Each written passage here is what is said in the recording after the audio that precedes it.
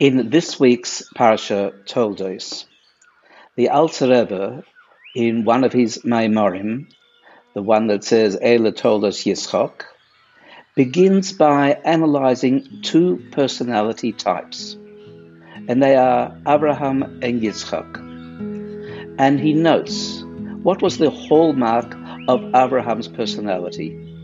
It was characterized by chesed, the idea of sharing, giving, contributing, outward flow, which is why his life's work was entertaining, bringing wanderers from the desert into his mini hotel, his little Hilton in the desert, and giving them sumptuous meals.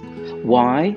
In order they should appreciate the source of the food, God, and be able to thank God that here in the middle of the desert they have this opportunity of God's largesse.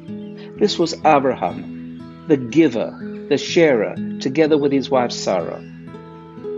Whereas if we look at Yitzchak, what is the hallmark of Yitzchak? Yitzchak is known as the digger of wells. He redigs the wells that his father dug, and more, other wells. Now, what sort of adulation is that? And the answer is, what was it these wells? What was it with these wells? Firstly, we're told he redug his father's wells.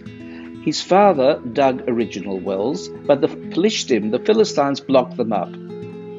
Those wells were from rainwater which had formed underground streams, quite shallow, and was easy to block them up. When Yitzchak redug them, he went far beyond the shallow waters, the surface waters, and made sure that the well came from living waters beneath the ground, waters that would always be able to have a flow. His caricature was gevura, strength, to be able to call upon our inner strength to draw from deep within inside of us a flow of godliness and appreciation of godliness that would never stop. So here we have Abraham creating a flow from above, in a sense, and Yitzchak causing a flow from below. And the Alter Rebbe goes on and contrasts these two sources of flow and what they achieve in the world, and how we constantly are involved in both the chesed and gevura side of self as we want to go through life and try to ensure that there's greater godliness in the world. So why don't we do a little meditative exercise to be able to identify these two inner characteristics which we all possess. We all possess an Avraham characteristic, and we all possess a Yitzchak characteristic. So gently close your eyes and just become aware of the sounds in the room. Subtle sounds, sounds that were always here, but you hadn't noticed them. Sensitized to these sounds. Sounds of your body. Sounds from the outside. The sounds of your breathing.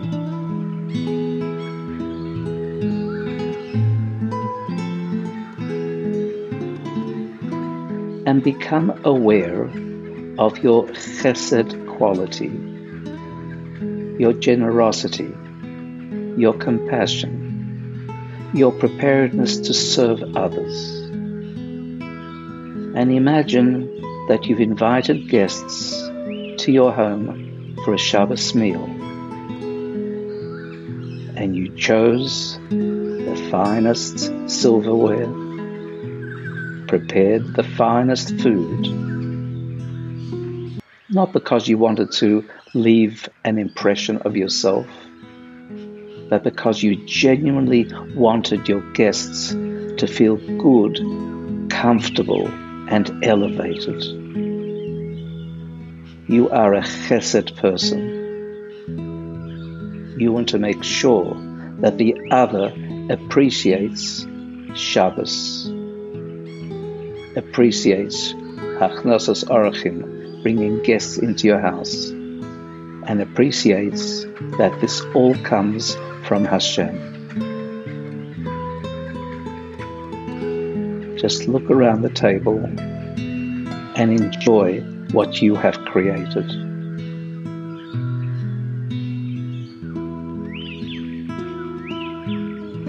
Now search for your Yitzchak self, your inner strength, your Gevurah quality. One of your guests at the table feels uncomfortable. He or she is sitting next to somebody that they don't like. And you can feel their discomfort. And you exercise self-control.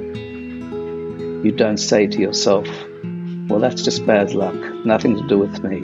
I can't do anything about it. I've done everything I can. Rather, you exercise self-control over and against these thoughts which are self-centered, egotistic, and self-protective. And you go over and gently ask the guest if they can swap seats with you, because you want to speak to that neighbor guest some things that you haven't had an opportunity to. Would they mind? You put it in such a way that they're honored, that they're sitting now in your seat. What you have done is expressed Gevurah, inner strength, controlled yourself, and thereby brought down even more godliness to your table. In all aspects of life, bring your Avraham quality and your Yitzchak quality to the table of life. Gently open your eyes, coming all the way back, and committing yourself to be both Avraham and Yitzchak.